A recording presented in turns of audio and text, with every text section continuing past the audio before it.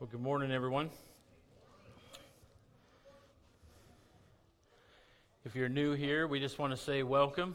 Glad that you're here. Glad that you came to hear from the Lord this morning. You came to fellowship and worship here at Addie.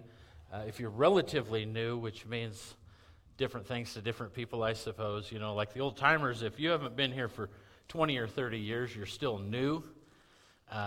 I'm going to lower that bar down to maybe like, folks that are new in the last 6 months. How's that for a low bar? We just welcome you as well, and actually welcome everybody. We're just glad that you guys are here. You know, it's interesting. It's the first week that I have not played the drums in a long time. And Austin, thank you and Lauren for coming up and joining us in worship, and Brock as well. And it was a pleasure to... Try not to get misty here. It was a pleasure to stand in the back and worship with you while I was holding my granddaughter. And all the ladies go, "Oh, isn't that so cute?" And I don't fancy myself as a baby whisperer by any means, but there is a fella who's a baby whisperer, world class baby whisperer that's in our midst. And maybe you guys don't know this. I don't know. I'm looking around trying to figure out where he's at. Because he's just coming through the door, and he just turned 35. Come on in, Matt. Happy birthday, buddy. I honestly, I can say this. I don't think there's a guy in this building that loves to hold and cuddle babies and just coo and carry on like big old tough Matt Allwine. It's just not, I know you're thinking, oh, I am going to get this guy back so bad. I can see the look on his face. I'm sure there's probably a few that didn't think that you would make it to 35. But I didn't know you in those years, so I don't have an opinion. I'm doing all I can do to get you to 45. So anyway, happy birthday. Let's get into it. We've been studying through 1 Corinthians, the epistle that the Apostle Paul wrote to the church in Corinth, a church that he founded, a church that he started. You can read Acts 18. Read in the book of Acts is a lot of the historical start to the church, starting at Pentecost, starting with the apostles, obeying what Jesus told them to do, and that's to just tarry in Jerusalem, early part of Acts, first couple of chapters. Just stay there. The Holy Spirit's going to come. This thing's going to get wild, so buckle your seatbelts, Jesus followers. That's like my interpretation of the first century, the first, few months of it. Just hang tight for 50 days, and the Holy Spirit's going to do something wild. And from there, the church just grew and grew and grew out of Jerusalem. One of those that became an apostle, he was actually Judaism's biggest enforcer, was the Apostle Paul. The Apostle Paul, of course, was converted to Christianity and became one of the largest apostles, in as much as he wrote the majority of the New Testament. He would call himself the least of apostles, though. We look at him as being this superhuman guy. I'm telling you, this guy was as average gets. In fact, the way he lists himself and the things that he went through on behalf of the gospel, the beatings, the punishments, the times that he got stoned, left for dead, dragged out of the city, all of these things that he endured, if he were to walk through that door right now, we would kind of be like, whoa. What's this guy done? Did he get drugged behind a train through the middle of L.A., or what happened? He was not a sight to behold for sure. But he wrote this book, this epistle, and many others, and we're right at the tail end. In fact, next week we're going to close out our study in 1 Corinthians. Then I'm going to be gone for a couple weeks. Tim Weeby's going to bring the word for a couple weeks while we're gone. But we're right to the tail end, and we're going to finish up. This will be week number 3 in chapter 15 of 1 Corinthians. And it's really a treasure trove of heavenly information on the resurrection. That's how I look at it. Chapter 15, the apostle, it's probably the largest block of writing about what the resurrection is. What does it mean for us as Christ followers? What's going to happen? And what it's going to look like. And we don't have a ton beyond that. We have probably the greatest look is in the Gospel of Luke, and we get a look at what Jesus' body was like, his resurrected body. But one such concern that the Apostle Paul had is do they really understand the whole of the gospel, and especially the resurrection? And so that's kind of the question as we started chapter 15. Do the Corinthians understand what the gospel is?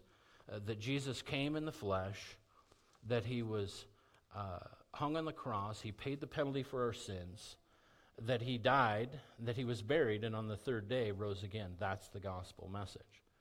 Then after that, he was seen by the apostles, he was seen by the ladies, he was seen by the guys, he was seen by, the Bible says in 1 Corinthians earlier, he says there was 500 people that saw him in his resurrected body, right? After that, he was seen by his own half-brother James. And so you can go, Paul says in my summary, you can go and talk to them. He's telling the Corinthian believers, if you don't believe what I have to say, just go talk to the people that saw it. Many of them are still awake. There's a few that are alive, and there's a few that have passed on. But do they really understand the whole of the gospel, especially the resurrection? I want to read a quote before we get going, because there's a lot of people that don't believe that the resurrection is a fact. One such that does, though, that was converted, a man that was converted actually while he was spending time in prison, federal penitentiary, was a fellow named Charles Colson. If you know your history and your U.S. history, that name rings a bell. Charles Colson started a prison ministry after he was saved. And I'll give you the quote. It says this: "I know the resurrection is a fact, and the Watergate proved it to me." Now, Charles Colson was involved in the Watergate scandal, and he ends up being guilty for that and spends time in prison, and he uses the Watergate scandal, of which he was a part of, and he says, the Watergate scandal proved it for me. How, he says? Because 12 men testified that they had seen Jesus raised from the dead. Then they proclaimed that truth for 40 years, never once denying it. Everyone was beaten, tortured, stoned, and put in prison. They would not have endured if that were not true. Watergate embroiled 12 of the most powerful men in the world, and they couldn't keep alive for 3 weeks. You're telling me 12 apostles could keep alive for 40 years? Impossible. Impossible. So the very thing that landed him in prison, the very events that he and other people spent time in federal penitentiary for, was the very thing that then opened his eyes to who Jesus was. And it was that very example that for him really proved, hey, this is real. This is real. It wasn't just 12 men. There was hundreds, and eventually thousands, and eventually tens of thousands and millions. Last week we looked at 1 Corinthians 15, 12 through 34, and it's really titled this way, Paul's response. Our resurrection is based on Jesus' resurrection. Our resurrection is based on Jesus' resurrection. There's a lot of people out there that are going to say they're going to live on in some other format, but they don't base their afterlife on Jesus' resurrection. So be wary of that. People start sending you, stuff in the mail. We got stuff in the mail from some of those types of people this week. And they're basing the fact that they're going to get off of this planet, that they're going to live in eternity on something other than Jesus' forgiveness, his penalty, his payment for their sins. Be careful. Be wary of that kind of stuff. Don't get into that kind of stuff. Paul ends with this warning. We spent a little bit more time than maybe I would think that we would last week on this. He ends with this warning. He says in verse 33 and 34, "Do not be deceived. Evil company corrupts good habits." Evil company corrupts good habits. "Awake to righteousness," he says, "and do not sin. For some do not have the knowledge of God. I speak this to your shame." And last week we made a big deal over discerning those influences in our lives. And why did we make a big deal about that? For one reason, really. Most of what we understand is caught, not taught. Now, I'm not disregarding teaching. We need good teachers, people that know the Word, people that can teach the Word.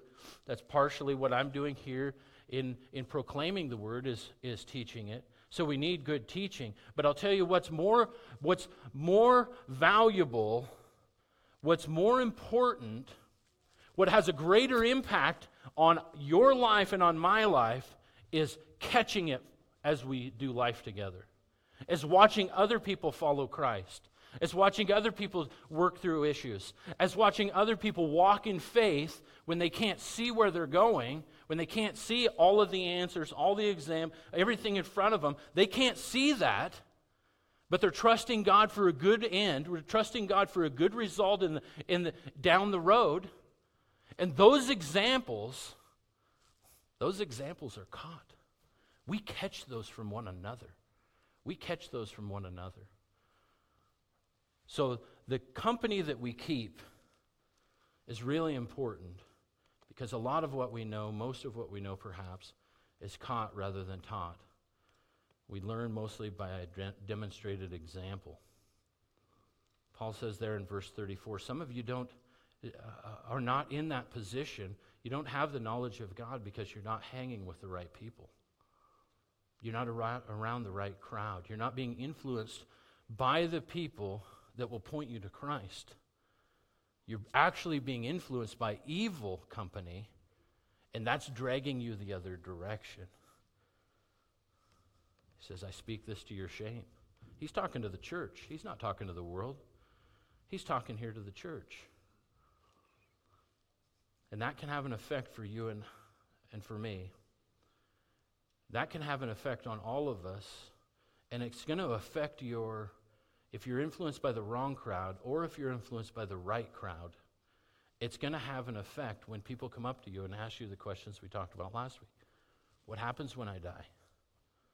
What happens when I take my last breath, when my heart beats its last beat? What happens then? And the influences that you and I are a part of, the influences that we soak in, are going to affect your answer. They absolutely are going to affect your answer. That's why it's important that we avoid evil company. That's why it's important that we avoid false doctrine, doctrines of demons, all those types of things that are described in the Word. What happens when we die? What happens to my physical body, or what happens to my soul and my spirit? See, knowing the truth about Jesus' resurrection and our own resurrection affects the way that we live today. It affects how we're going to respond to people, but it also affects how you live today. If a person doesn't believe that that's true, right? And this is what Paul said earlier in 1 Corinthians 15. If you don't believe that this is true, we might as well just party it up. Right? We might as well smoke as much as we can smoke, drink as much as we can drink, sleep with whoever we can sleep with. It doesn't matter if there's no resurrection, was his point. It doesn't matter, but it does matter. It absolutely matters. So the Holy Spirit then refrains us and convicts us when we do wrong as believers. If we're not believers, there's no conviction there. See, knowing the truth about Jesus' resurrection and our own, it affects the way that we live today. There's three things that we need to get today as we move along and close out chapter 15. I'll give you those three things, then we'll go in and fill in the blanks. But we need to get ready, we need to get specific, and then we need to get going. We need to get ready. We have to have an understanding of what's going to happen. There's some specifics in there that we need to understand, and then we need to get going. We need to get going in ministry, get going in life. And Paul really starts off this passage, we'll start in verse 35. He really starts out with these two questions from somebody that has a critical view, let's say, of the resurrection. And there's a reason why I termed it a critical view. We'll get to that in just a second. But Paul answers some of these very similar questions that I just asked. He answers them for that critic that's out there. And he says right here in verse 35, follow along. But someone will say, how are the dead raised up? And with what body do they come? So 2 questions. How are the dead raised up? This is a question that Paul really doesn't get into here so much. He doesn't really answer it in these following verses because the answer is obvious. God is the one that raises the dead. Christianity 101. God's the one that raises the dead. The Apostle Paul said this to Agrippa in Acts 26, verse 8. Why should it be thought incredible by you that God has raised the dead? Why is this such a big deal, he says to Agrippa, right? And so God's the one that raises the dead. The second question is, and with what body do they come? This is kind of more of, both of them are similar in this regard. I say they're a foolish question because Paul calls his imaginary questioner foolish one right there. Foolish one in verse 36, right there in the next verse. But it's the question really that Paul is going to spend a lot of time answering. And he answers these questions, these critics' questions, with 2 analogies. 1, the seed analogy, and 2, the analogy of living in heavenly bodies. Let's go on to verse 36. So his answer is, foolish one, what you sow is not made alive unless it dies. And what you sow, you do not sow that the body that shall be, but mere grain, perhaps wheat or some other grain. But God gives it a body as he pleases, and to each seed its own body.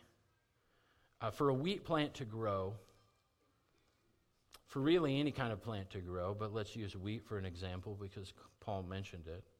What happens is, and I will term him this, our famous farmer, Ed Talbot, is down in super sunny Molokai. So he's not here for a point of reference. He's always sitting over here, so I always kind of have this farming point of reference. But if those of you know that I'm a farmer as well, so I've been through this drill a few times for maybe like 50 years. But every spring, we got to till the ground, fertilize the ground, get it ready, and then we plant a crop. And when you plant a crop, and if you have a handful of seeds, you fill the machine full of seed, and that seed goes in the ground. And essentially it dies right there. It dies because here's what happens.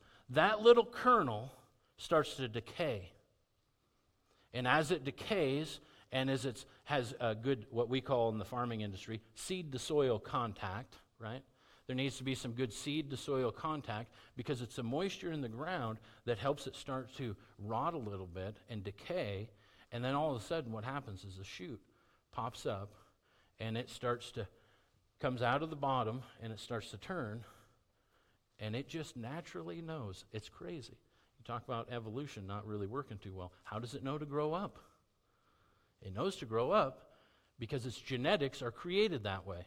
So it comes out of the bottom and it turns. It's just this little tiny thing. And it's even hard to see if you dig one up when it just starts to happen. It just starts to sprout, grows out of the bottom, and it turns and it starts to grow towards the sky, even though it's still underground. Right? Then eventually, and we've all seen, and you can get on YouTube or on the internet, and you can see these sped up videos, where all of a sudden a whole field just starts to turn real bright green as all these little plants start to break through the topsoil. There's an interesting thing about the area that we live in, and I know Ed struggles with this, I struggle with it. We farm a lot of clay ground, and clay ground is super tricky. Because if you put that seed in the ground and then you get a nice big rain and you're thinking, all right, we got rain, this is going to be great. We need that rain. And then the next day it's 90. And it has a tendency to bake that topsoil, about the top 3/4 to an inch or so of topsoil. And what happens, what's going on underneath the surface is those plants, they come up and they hit that crust. And you know what they do? They don't know what to do. They start growing sideways. They start growing sideways underneath that crust. So, smart people like my neighbor Wayne, who's passed away a few years ago, he decided, you know what? We can combat that problem, and let's try a few different things. And so he tried a harrow. He'd drag a harrow across it. Anything that fractures that little topsoil allows then that plant that's growing up and then growing sideways to turn and grow up again. It's an amazing thing to see underground. And I'm getting way off in the weeds with the farming analogy. way more than my notes.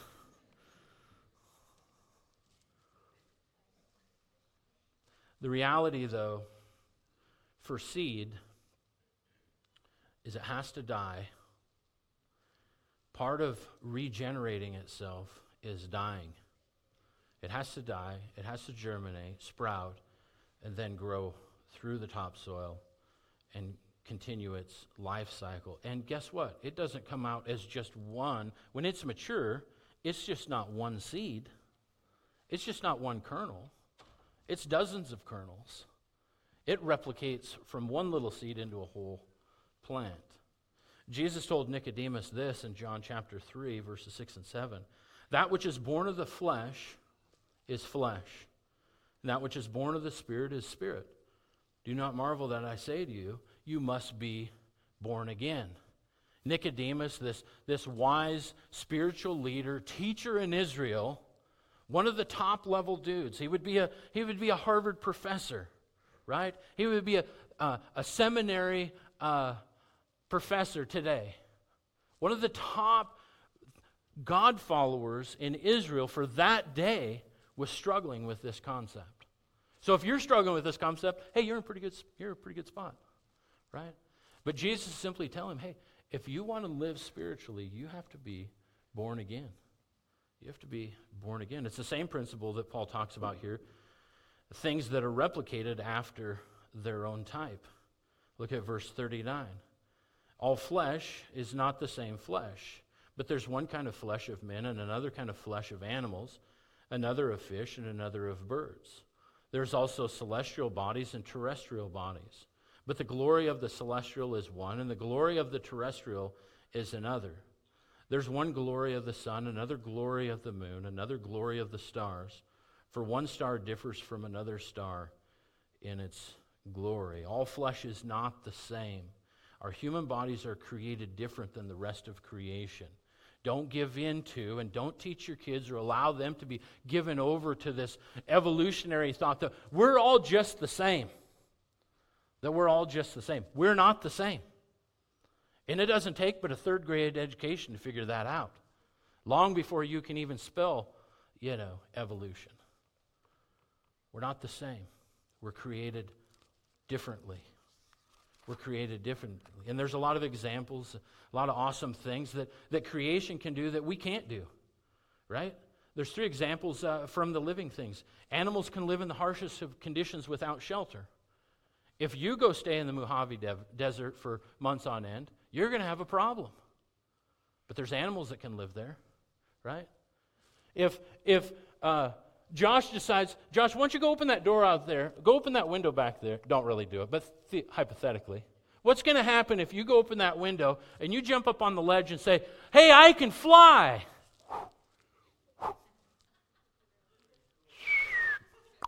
Right? You're going to leave a big dent in the ground down at the bottom. Right? Yeah, we're not created to fly, but birds are created to fly. We're not created to live underwater in the depths of the sea, but the fish are. They're created that way. So not all flesh is the same. Not all flesh is the same. Neither is it in a heavenly sense. The sun, the moon, the stars, the celestial components that we see day and night, they're created a certain way. And they have glory in that certain way. What's Paul saying here in these first set of verses? He's saying, hey, we need to understand that we have an opportunity here to get ready.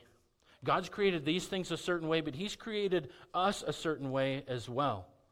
And He's created and gives us the opportunity to live in a resurrected body should we decide to trust and receive Christ's forgiveness, receive Him as Lord and Savior, and trust in who He is. Trust that, I like it this way, trust that Jesus is who Jesus says He is. Don't worry about what I say if you don't think it's true or if you're unsure. Dig it up for yourself. Study it out for yourself. I came to that conclusion as a 19-year-old. Hey, I need to dig in and see, is Jesus who Jesus says He is? And if that's all true, that left me at one crossroad, whether to trust or whether just continue to go full on in my own way through life. I chose to trust. I chose to believe. I'm inviting anybody to trust and believe. But in trusting and believing, trusting in Christ, He's created us, and He overcomes sin and death, the second part, death, because God's created those that believe for a resurrected body. So we need to get ready for the big change. That's essentially what Paul's saying. Not all this other stuff. There might be some change for some of these others in the end times events, for sure. But we need to get ready. As eternal beings, we need to get ready for this big change. God created our physical bodies with a certain shelf life. That's what I'm getting at. You break over the 50 barrier like I did this last year. Where's Tony at? He's always just a step ahead of me, that guy. Tony's 51. Happy birthday, Tony, a couple weeks ago. Hey, you start thinking, well, if you start thinking a little bit more about eternity, the older you get. We need to be ready for that. We need to be charged up about that. It's not something to be fearful. It's something to be excited about, I believe. Christians must be ready for this big change that God's created us for. The change to a resurrected body is a change that we should anticipate with hope and with joy. That's what Paul's getting at. We should anticipate this with hope and with joy. That's exactly why every time he went from town to town, in the Roman world and preached the gospel and got completely trashed every time. They beat him up, they stoned him, they left him for dead. They did all these things. He just sprang up. Oh, well, still alive, right? I'm still alive. One of my favorite people in the world is Grover Albee, who lives up in Summit Valley. And Grover's been in more skidder accidents and pickup wrecks and car wrecks than anybody I can even think of. And he was in a real bad one years ago when I was in my early 20s. And he had a deer actually come and run into him. He was in him and this guy in Chihuahua had restored this mid-60s, 66 Ford. And they just put a mountain of money. This thing was just completely brand new from the frame up. And flatbed, the whole 9 yards. And he had a skidder tire on the back of the flatbed. And he's cooking down the road. And this deer comes up and hits him runs right into the wheel well and wraps around the axle and severs the brake line and left him with no brakes. And he just, across the road, into the bank, bam, over. Skidder tire smashes the back of the cab. And he hit the bank, skidder tire hit the cab, they flopped over, big V in the top of the cab. He's hanging there upside down with just a lap belt on. And I said, then what did you do? He said, I had my eyes squinted. I started to wiggle my fingers and toes. And I said, oh, I'm not dead yet. Right? That was his response. And I think about that when I think of and read about the Apostle Paul and these other apostles, that gone through these horrendous things for the sake of the gospel. They kind of got up, well, I'm not dead yet, so I need to still keep moving. How were they able to do that? A big part of their mentality was they were ready for the resurrected body. They were ready for the change. They were ready, so it didn't matter. They win either way, the apostle says, right? To live is gain, to die is to gain, to live is for Christ. He was ready either way, it doesn't matter. It doesn't matter. In another passage in the New Testament where Paul is looking forward to the reality of the resurrected body, he reminds the Philippian readers, the believers there in Philippi, of three things. He says essentially this: we're not from here. We're not from here. With a change of our spiritual identity comes a change of our address as well. The second thing he reminds them of is that we're looking eagerly, enthusiastically, we're ready, we're excited for Jesus' return. And the third thing is we're looking for the change from a lowly body to a glorious body. I'll read it for you. Philippians 3:20 says this: for our citizenship is in heaven, from which we also eagerly await for a Savior, the Lord Jesus Christ, who will transform our lowly bodies that it may be conformed to His glorious body, according to the working by which he is able even to subdue all things to himself. We need to be ready for that change. We need to be ready and that it's coming, right? That time stops for no man. The death rate in the world is 100%. And I know we can laugh about it. That joke is funny to all the young people and not so funny to all the old people. But I'm going to keep saying it because it's true. It's true. So are we ready? Are we ready? And Paul shifts from these general examples of animals and celestial beings. He shifts from those general examples in nature then to specific examples in the resurrection. Let's keep moving forward. Pick it up, 1 Corinthians 15, verse 42. Verse 42 says this, so also, so connecting these thoughts all together, so also is the resurrection of the dead. The body is sown in corruption and it's raised in incorruption. It's sown in dishonor and it's raised in glory. It's sown in weakness and it's raised in power. It's sown a natural body and it's raised a spiritual body. There is a natural body and there's a spiritual body. And so it is written, the first man, Adam, became a living being. The last man, Adam, became a life-giving spirit. However, verse 46 says, however, the spirit is not first, but the natural, and afterward the spiritual. The first man was of the earth, made of dust. The second man is the Lord from heaven. And was the man of dust, so also are those who are made of dust.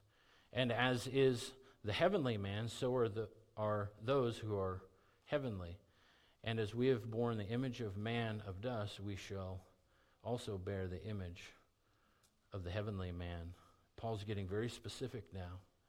He's dialing in and he's getting specific because God has detailed these things that he will do for us and the things that he will do to us.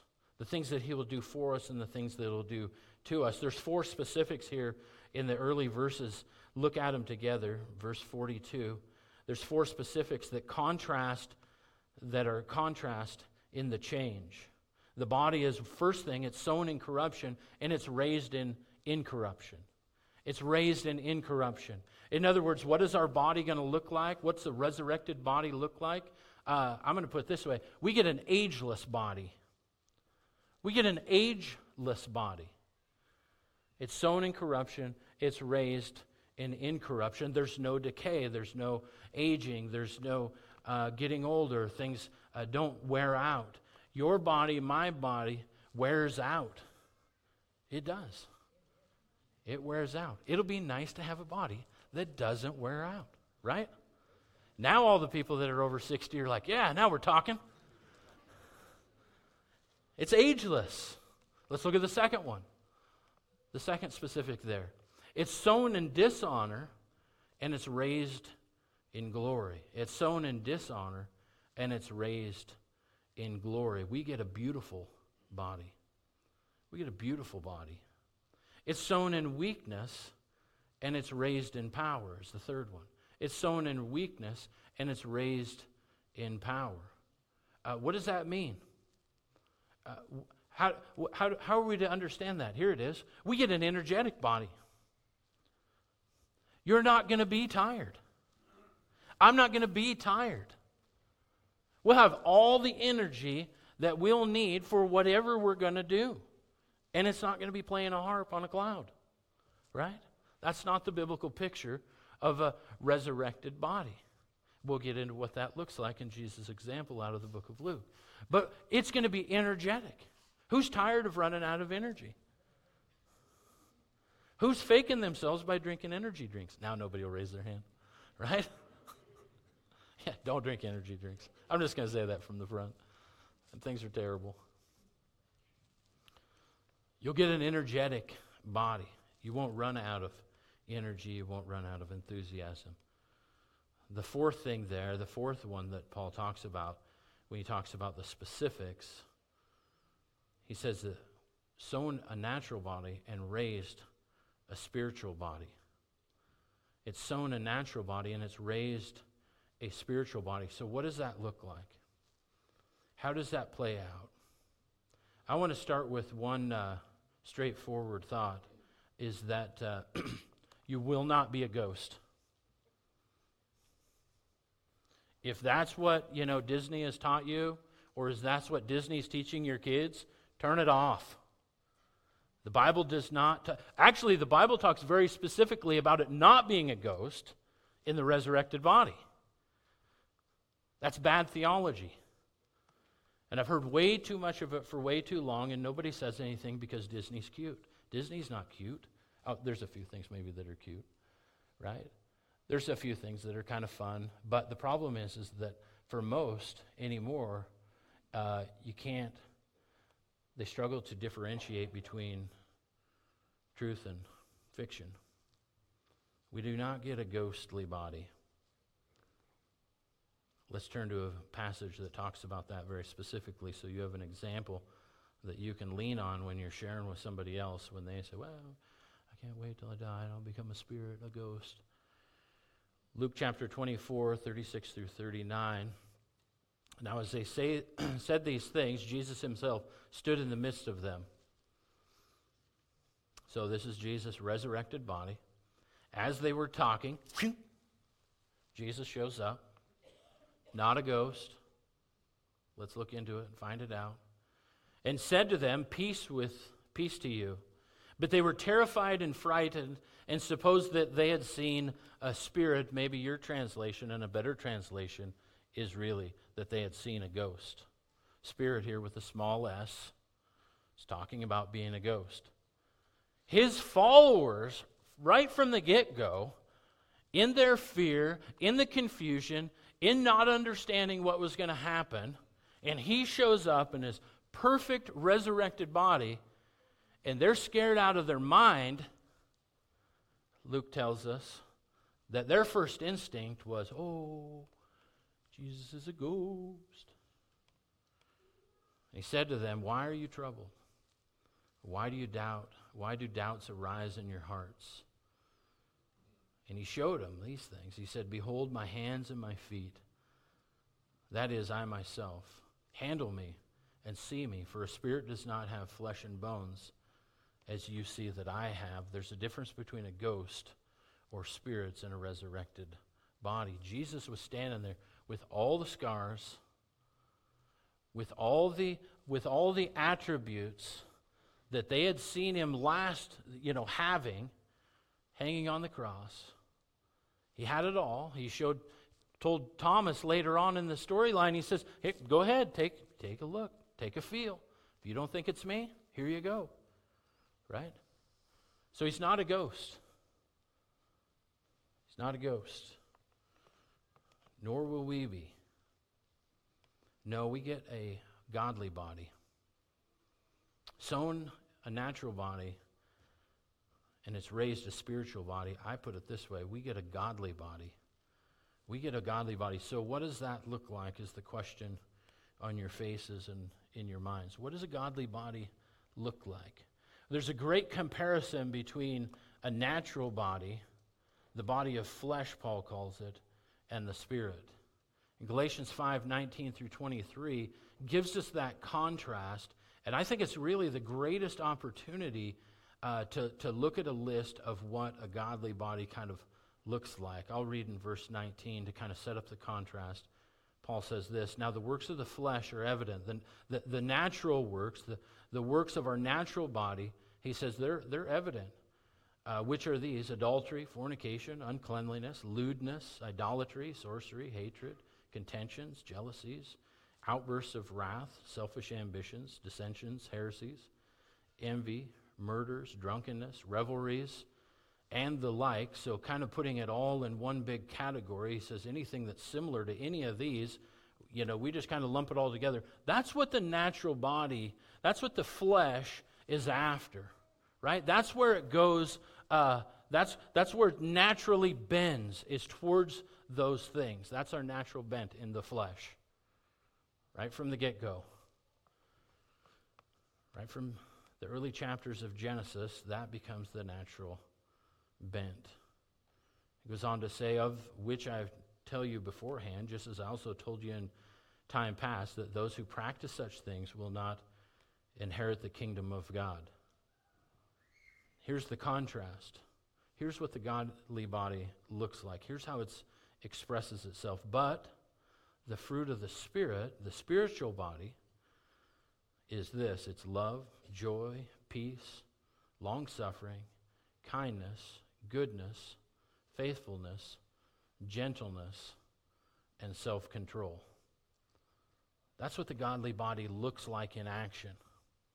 That's what the resurrected body looks like in motion in that day. That's one of the greatest pictures we can have. I know we look at those as fruits of the Spirit and all of that, which is true. That's not a bad way to look at it. I'm just saying, like, that's what the resurrected body is going to look like. That's how we're going to behave. That's how we're going to function. That's how we're going to think. We're going to think lovingly. We're going to think and act joyfully. We're going to think and act peacefully. We're going to think and act in a long-suffering sort of a way. We're going to have kindness. We're going to have self-control. We're going to have gentleness. The resurrected body is going to be a body full of goodness. And those who have against, I'll just read the rest of the passage. Against such thing there is no law. There is no law against these things. Although I would say in later days here, they seem to be pushing laws that push the envelope here. And those who are Christ have crucified the flesh with its passions and desires. And if we live in the Spirit, let us also walk in the Spirit. So Paul's gotten very specific here in 1 Corinthians. We're going to have those same attributes. So we should be actually in this life, the dress rehearsal for eternity, we should be working on those same things. And that comes sometimes by leaps and bounds, sometimes a step forward and 3 back. It comes not easily, does the attributes of the Spirit. It really comes not through fight, but really comes through surrender. Because we always end up at that crossroad. How am I going to respond to what this person said? How am I going to respond to what's just happened at work? How am I going to respond when something happens that is not a consequence for my actions, but just something that's come into my life? Something I didn't expect, something that I don't, quote unquote, deserve. Right? How am I going to respond? And we have always an opportunity then to respond by walking in the Spirit, by demonstrating the fruits of the Spirit. It's a dress rehearsal for what's to come, and we're going to have them same attributes. We'll have those same attributes with our resurrected body. Jesus' resurrected body is really our prototype. Jesus, what we read in Luke about Jesus' resurrected body really is the prototype for our own resurrected body. And the number one thing here that goes with this is out of Revelation chapter 22, verse 3, which says, there's no longer any curse. There's no longer any curse, John says. The curse is what has happened, has subjected our bodies to decay and to death. There will be no more curse. So God's specific about the changes. Paul inserts this also in the next few verses. It happens quick. It happens quick. Verse 50 says this, now this I say, brethren, back to 1 Corinthians 15. Now this I say, brethren, that flesh and blood cannot inherit the kingdom of God. Same thing that he just said to the Philippians. Nor does the corruption inherit incorruption. Behold, I tell you a mystery. We shall not all sleep, but we shall all be changed. In a moment, in the twinkling of an eye, at the last trumpet, for the trumpet will sound and the dead will be raised incorruptible, and we shall be changed.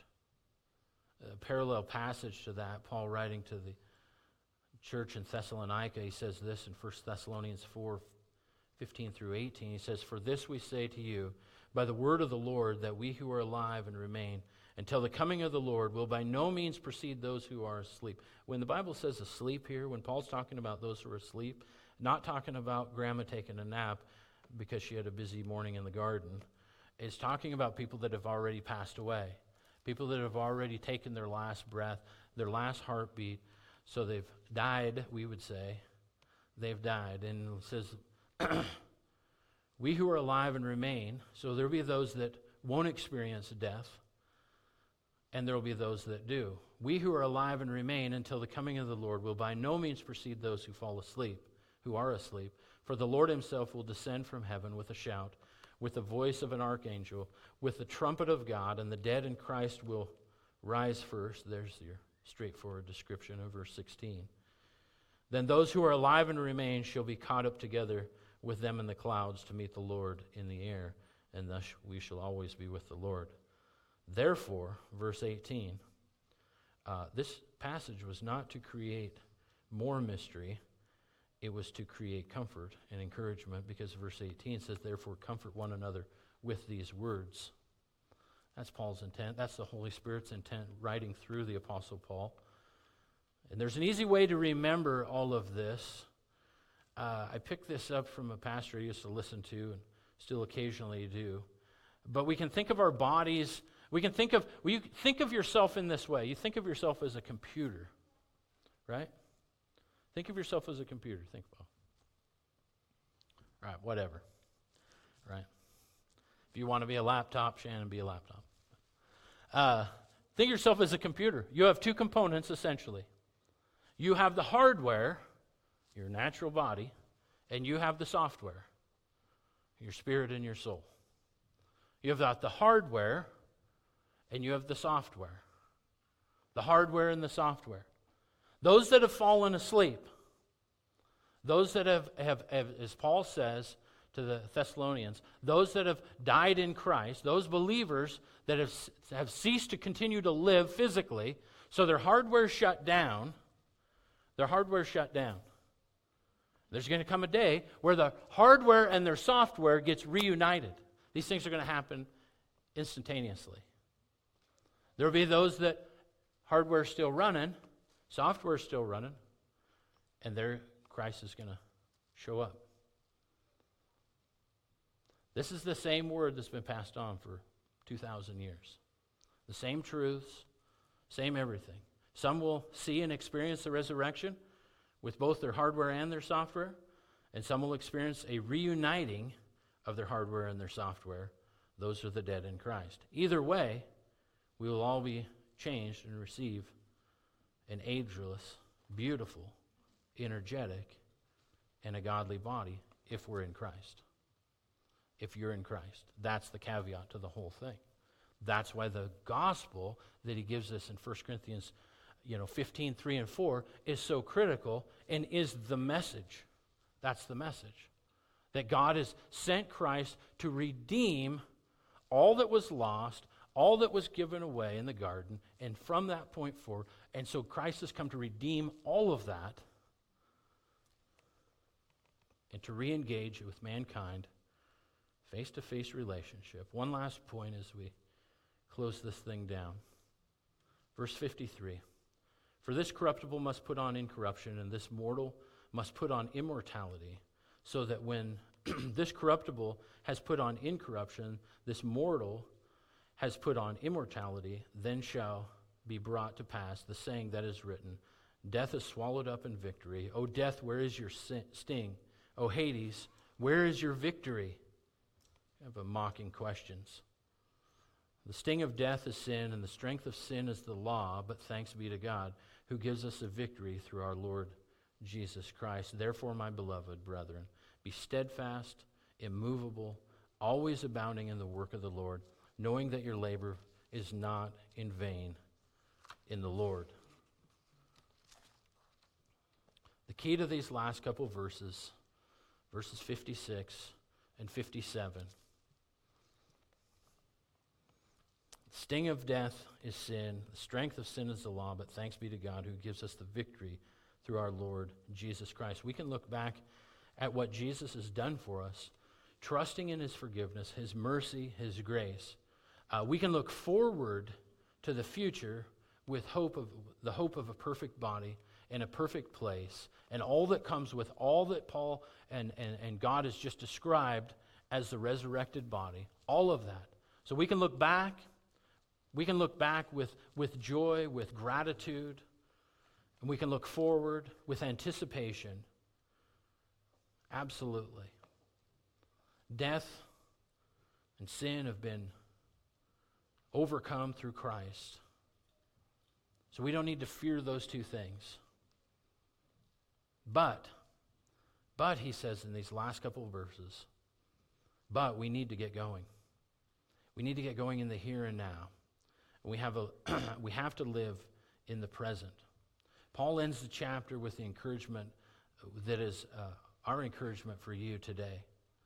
That the things in the past, the payment for our sins, the new body, the new life in Christ, the things in the future, a perfect and resurrected body with no decay, all of these promises should motivate and inspire us to live and to get going for today. That's why he says the very last verse, therefore, my brethren, be steadfast.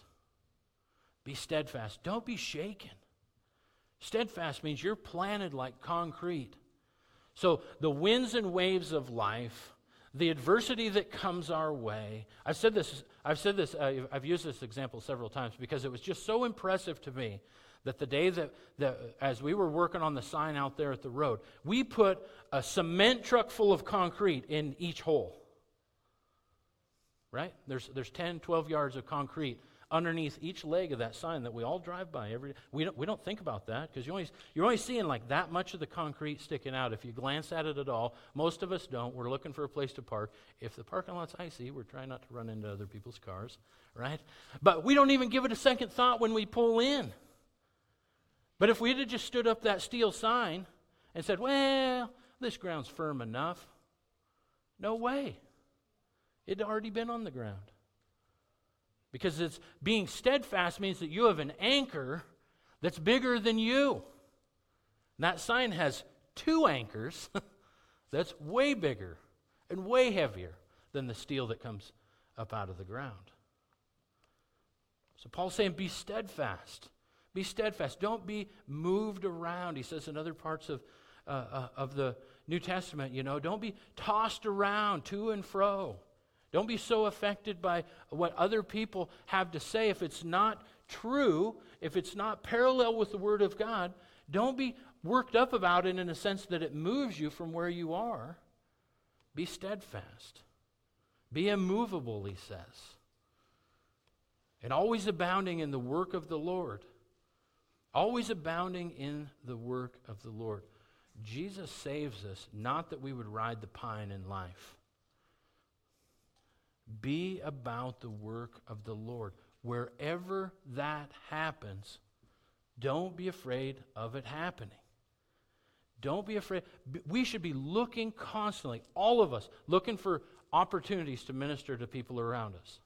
Wherever it is, at work, at school, in the marketplace, at the gas station. I use these examples constantly. We should constantly and always be looking and searching for a place where we can show, where we can demonstrate, and where we can share Christ's goodness with those around us. Always abounding in the work of the Lord. Knowing this, that your labor is not in vain in the Lord. Your labor is not in vain in the Lord. I've scratched my head over the years at times thinking, and Tammy and I have been involved in, ministry pretty much our whole marriage in some capacity or another.